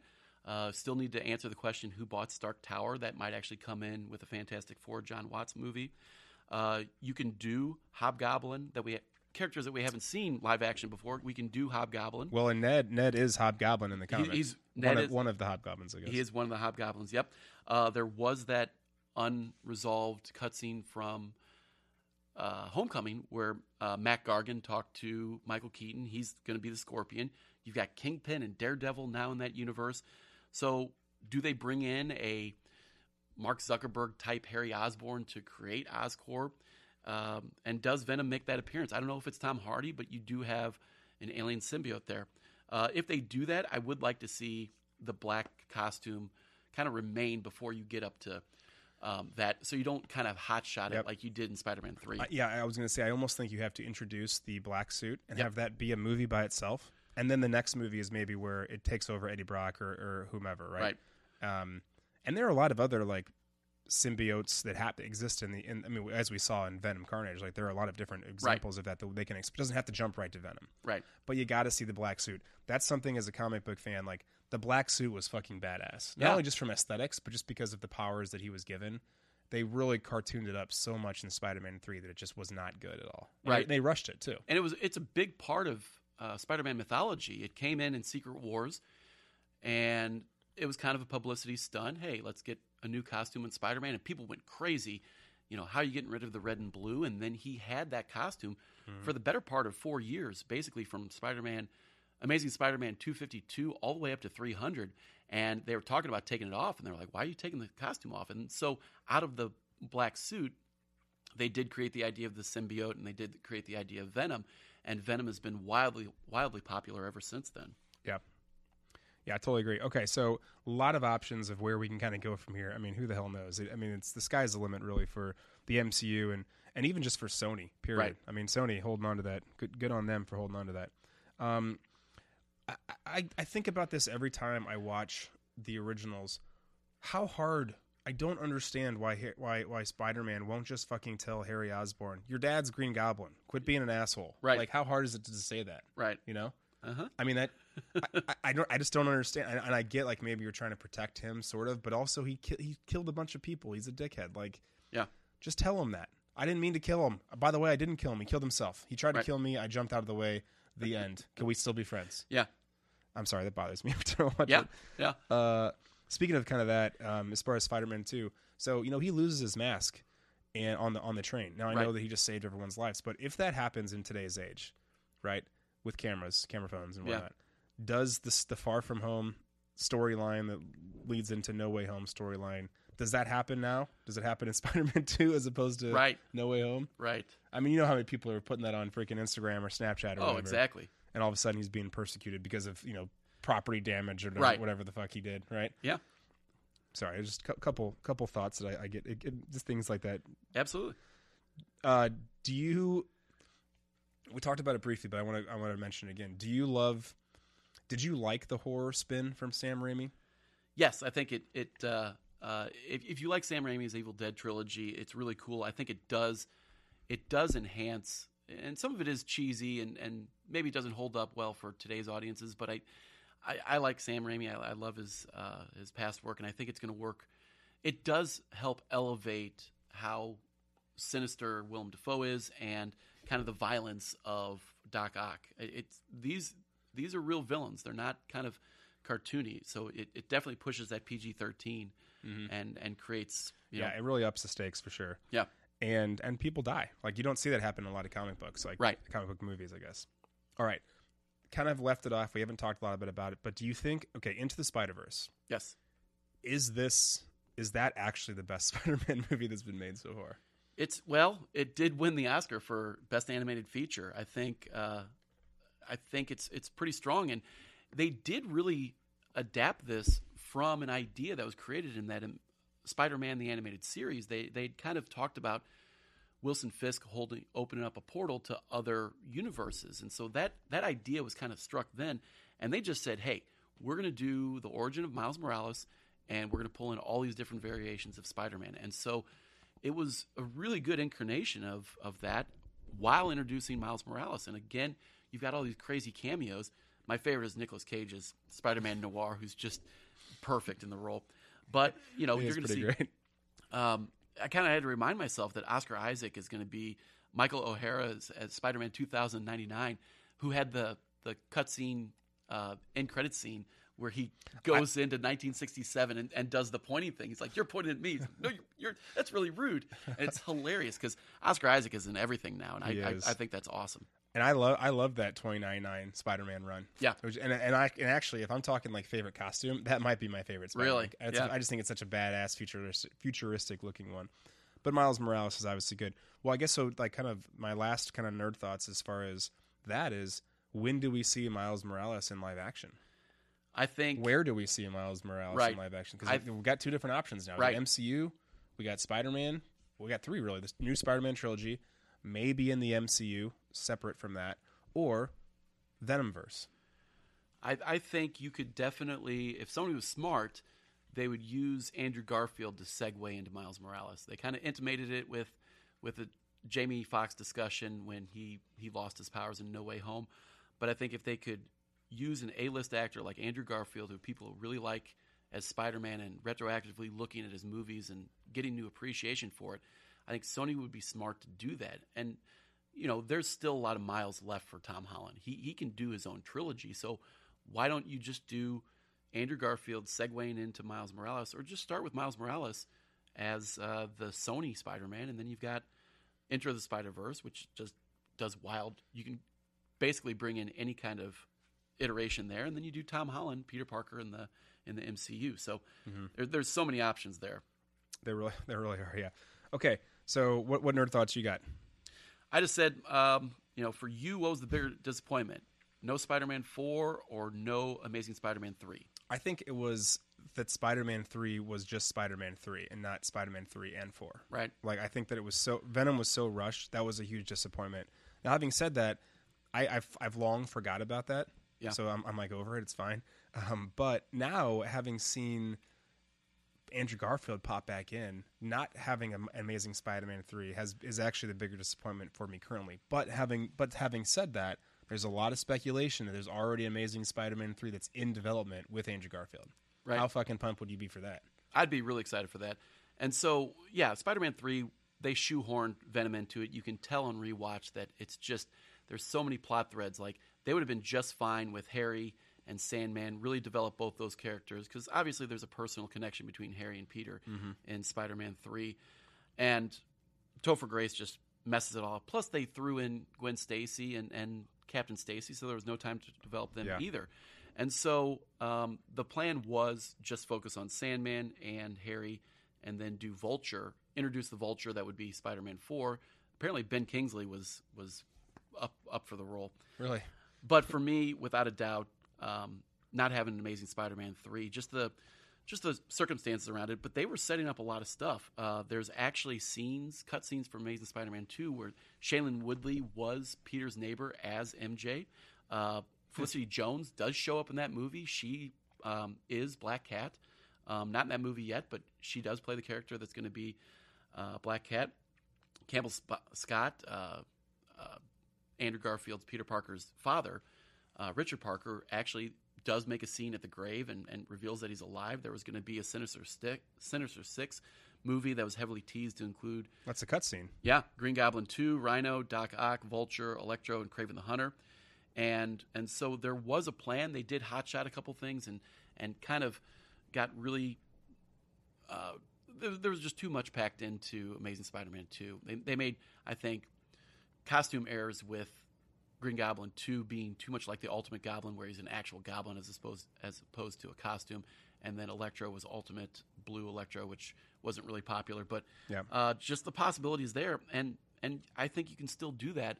You get Andrew for 1 or 2, segue to Miles, and you still have this great universe that they are building without a Spider-Man right now with Kraven the Hunter, Vulture. Well, Vulture may make appearance in Morbius and Venom movies. So I think there's a real potential too. You kind of mentioned it is having Venom exist in the Andrew Garfield Spider universe, right? And that's pretty quick. I mean, it's pretty easy, right? They're both going back to, we don't know where Venom exists right now. How easy would that be? We've already got this developed Venom character. Yep. I don't know. I think it would be a really cool potential if they'd explored that. I agree. All right, you ready for the ultimate showdown? Yes. Okay. All right. So here's how we're going to do this. And sorry to be confusing. We're going to try and rank them. All 8. We're going to leave out Into the Spider-Verse because we didn't really talk about that one. Just the live-action ones. We're going to rank them, And then we're also going to throw in a little bit of a nod to our nerd takes. So we're going to give a Luke Skywalker rating to each one of them too. So let's start from the bottom. So our 8th ranked film of all Spider-Mans. What do you got first? Or what's your 8th? Your Okay. 8? Or So, do you have this broken down some other way? Yeah, I got them bottom up. What do you got? Okay. Okay, my 8th ranked Spider-Man would be Spider-Man 3. He got a Hoth Luke from me. So still on the positive side because it is a Spider-Man movie, and honestly, a bad Spider-Man movie is still a good comic book movie. You're much kinder than me. I'm also saying Spider-Man 3, but I'm giving it a 3. You just kissed your sister, Luke. Really excited about just kissing your sister. So that's number 8. Number 7. 7 for me is Spider-Man Far From Home. That's the Hoth Luke for me again. I think it's a very. There was some definitely cool scenes with Mysterio, but I think it's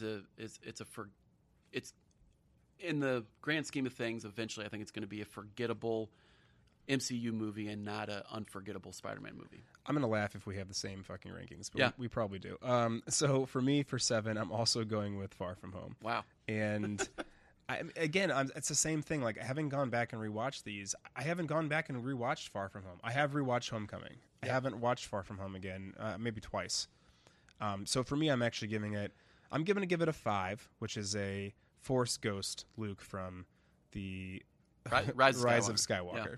So, not the best. I should have said, by the way, speaking of Rise of Skywalker, earlier when I mentioned as far as like the fact that it was, I don't even think I said this actually. I was thinking to myself, like, the reason why Far From Home is so good. You know what? No. You know what?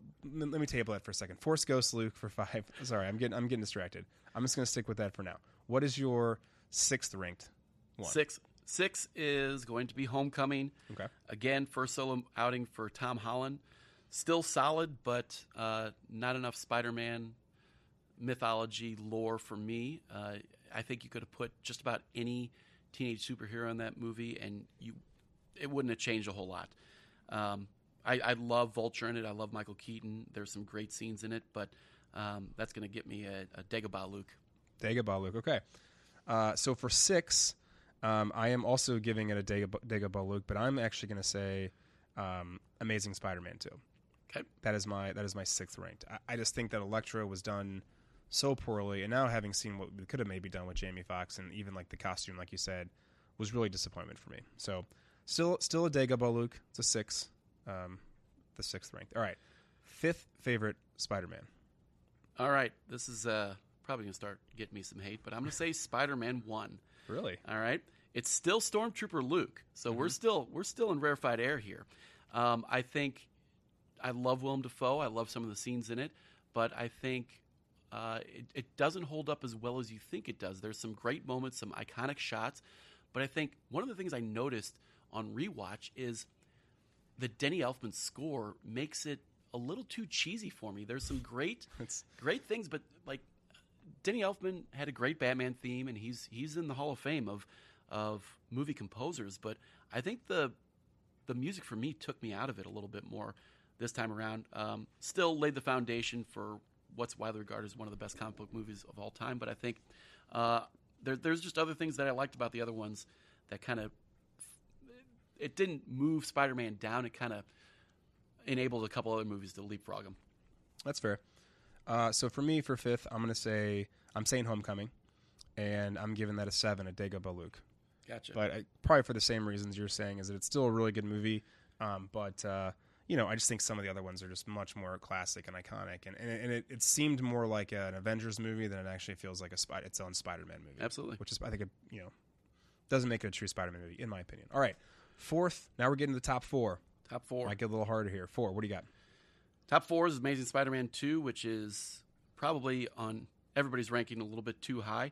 This time around, I really liked it. I think it did one of those things that was kind of intriguing that we really haven't talked about, is it kind of went where the comics never really wanted to go, was dive into Peter Parker's parents, but they did play up the orphan aspect of, an adoptive kid. He ends up with his aunt and uncle, and they love him a lot, but he's still worrying, why did my parents give me up? And they started getting into that, and there was an endpoint to that because you can see that really developed in Amazing Spider-Man 1 and 2. I kind of latched onto that a little bit more this time.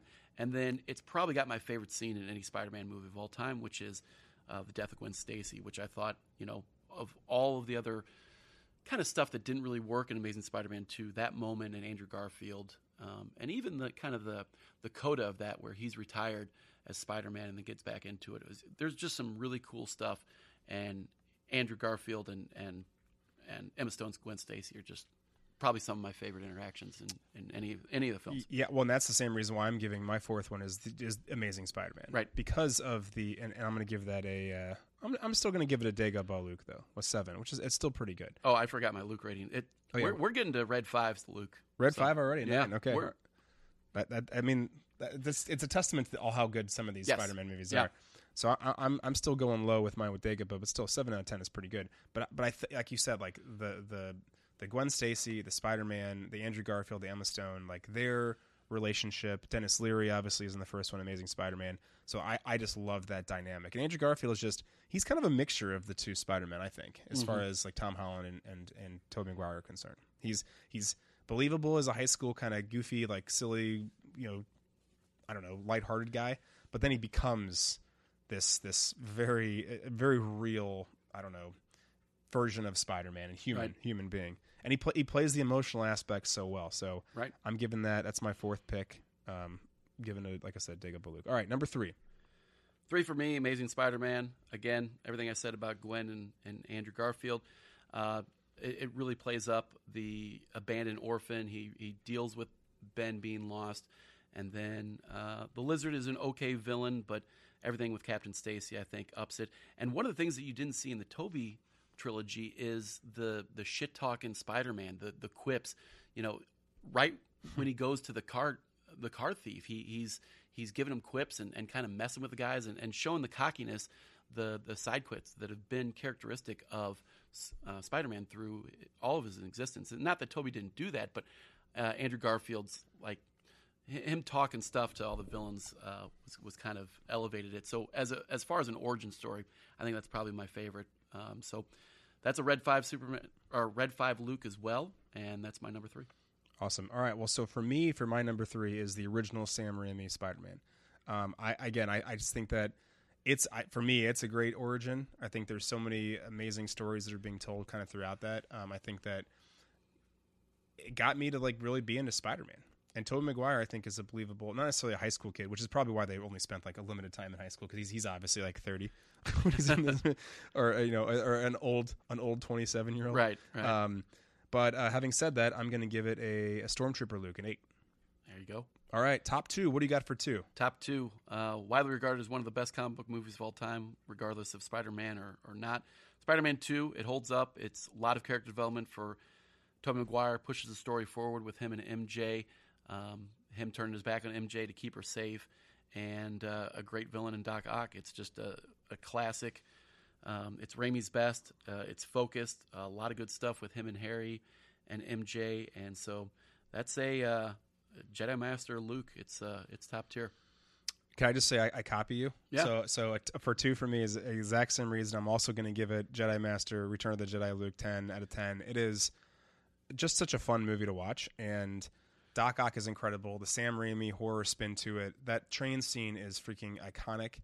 Just him busting out of his suit as he's trying to keep it together. Yep. It was the first time I think that I don't want to say the first time because I think the end fight with Green Goblin also was pretty badass. But where I thought to myself, Tobey Maguire is actually a believable badass. Yeah. Like I think he's tougher than he acts because he acts like kind of like a goofball. I'm the sweetest guy, next door neighbor guy. Yeah. But yeah, 10 out of 10 for me with that one. So I guess we're both saying our number 1 Spider-Man is No Way Home. Yeah, I don't want to be prisoner of the moment where the most recent one is your favorite, but recency bias is kind of where. And I was going to say that exact same thing. Like, I wonder if you ask me this in a year or two, am I going to say the same answer? But having just seen this movie, for me, it's like, man, that fucking blew my mind. Yeah, it's for me, it's number 1. I could see myself rewatching this over and over again. It's easily accessible.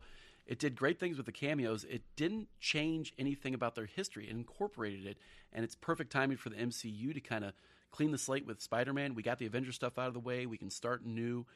Tom Holland came into his own, and for me, No Way Home is the best Spider-Man movie thus far. It's one of the best movies of the year, and for that, it gets a Mandalorian Luke. I think that's actually fitting. I'm going Mandalorian Luke also because I don't want to say it jumped the shark, but it's something that we've never seen before. Right. Now, we've seen the multiverse kind of been discussed a little bit with Loki and some other things, but it really embraced it. It brings them in. And I do think the reason why it also is ranked so high for me is that it's paying so much tribute to the originals the fact that it brought in, the reason why it's so great is it brings in Tobey Maguire and it brings in Andrew Garfield. Yeah. And of course, that's the storyline, but it's a testament to how awesome they are and were as their Spider-Man. That's what it elevates. This isn't necessarily a Tom Holland only Spider-Man, even though his performance is pretty incredible. Like, he's very emotional. He does some scenes that I didn't think. I know. I mean, he's in other movies and you've seen him. He's a great actor, but you hadn't seen like the emotional that you see with Andrew Garfield and you see with Tobey Maguire in their original Spider-Mans. And so something new, blew my mind. Didn't expect it to be as good as it was. So. All right, favorite one so far, No Way Home. Yes. That's crazy. Maybe we'll revisit this in a year and see if we still feel the same way. Yeah. Or 5 years. Absolutely. All right, there you have it. Spider-Man live action. That was a hell of a breakdown. Hopefully you stuck it out with us. That was a long one, but lots to talk about with 8 films, right? Absolutely. And so maybe we split this up into 2 parts, make it a little bit more two-parter. manageable. Two-parter. All right. Well, the final part of the show, a little bit of nerd outreach. So first of all, thank you. Thank you, Verby, for joining us today. This was awesome. Thank you for having me. I appreciate it. I also want to thank, just honestly, as a fanboy, thank you to the MCU, Feige, for... Here's what I was going to say before. I think that there are some movies that are all about fan service, and they do it because they're trying to make up for something. Right. Rise of Skywalker, Yeah. right? Yeah. So they're doing that to basically be like, all right, we'll appease the fanboys that we pissed off with Last Jedi. In this instance, they were doing a lot of fan service, but I think they did it because it drove the plot forward, and it was necessary to embrace the multiverse and to also, like you said, do a reset on Spider-Man, Tom Holland's Spider-Man. Yeah. And get him separate from the MCU. I mean, he's still in the MCU, but like he can do the friendly neighborhood Spider-Man in its own trilogy. It doesn't always have to tie back to fucking Tony Stark, right? Exactly. He's his own person now. It got Tom Holland to a place where I didn't think there would be so much development in his character, and that's one of the big reasons I loved it. Yeah, totally agree. Do a little quick plug for your pod YouTube, because it's awesome. I've been on it. There's got a couple episodes and they're pretty great. Yeah, we've got a couple. We got an episode where we talked to Sean O'Connell of the Release the Snyder Cut movement. A couple old episodes of St. Louis Guys, STL Cast. I've got kind of some old interviews on there. May pick that up in the summer. Cool. That's STL Cast. Go check it out. You get to see our pretty faces. If you have any show suggestions, as always, email them, nerdsnewcoolpodcast@gmail.com. You can like and follow us, Facebook, Instagram, Twitter, all that jazz. And of course, you can check out some of our nerd bites and our nerd takes on the YouTubes. Our next episode we got coming up is Best Bad Movies Part 2. We're breaking down Rotten Tomatoes scored movies from 25 to 50% and talking about why they actually are better than they are. Pretty excited about that. Sounds awesome. That's my cup of tea. Yeah, man. All right. Well, thanks again. Verby, thanks again for joining us. Thank you for having me, and congratulations to Lambert. Oh, yeah, that's right. Shout out Lambert. Good job on having a baby. All right. Until next time, we'll see you later. Bye-bye.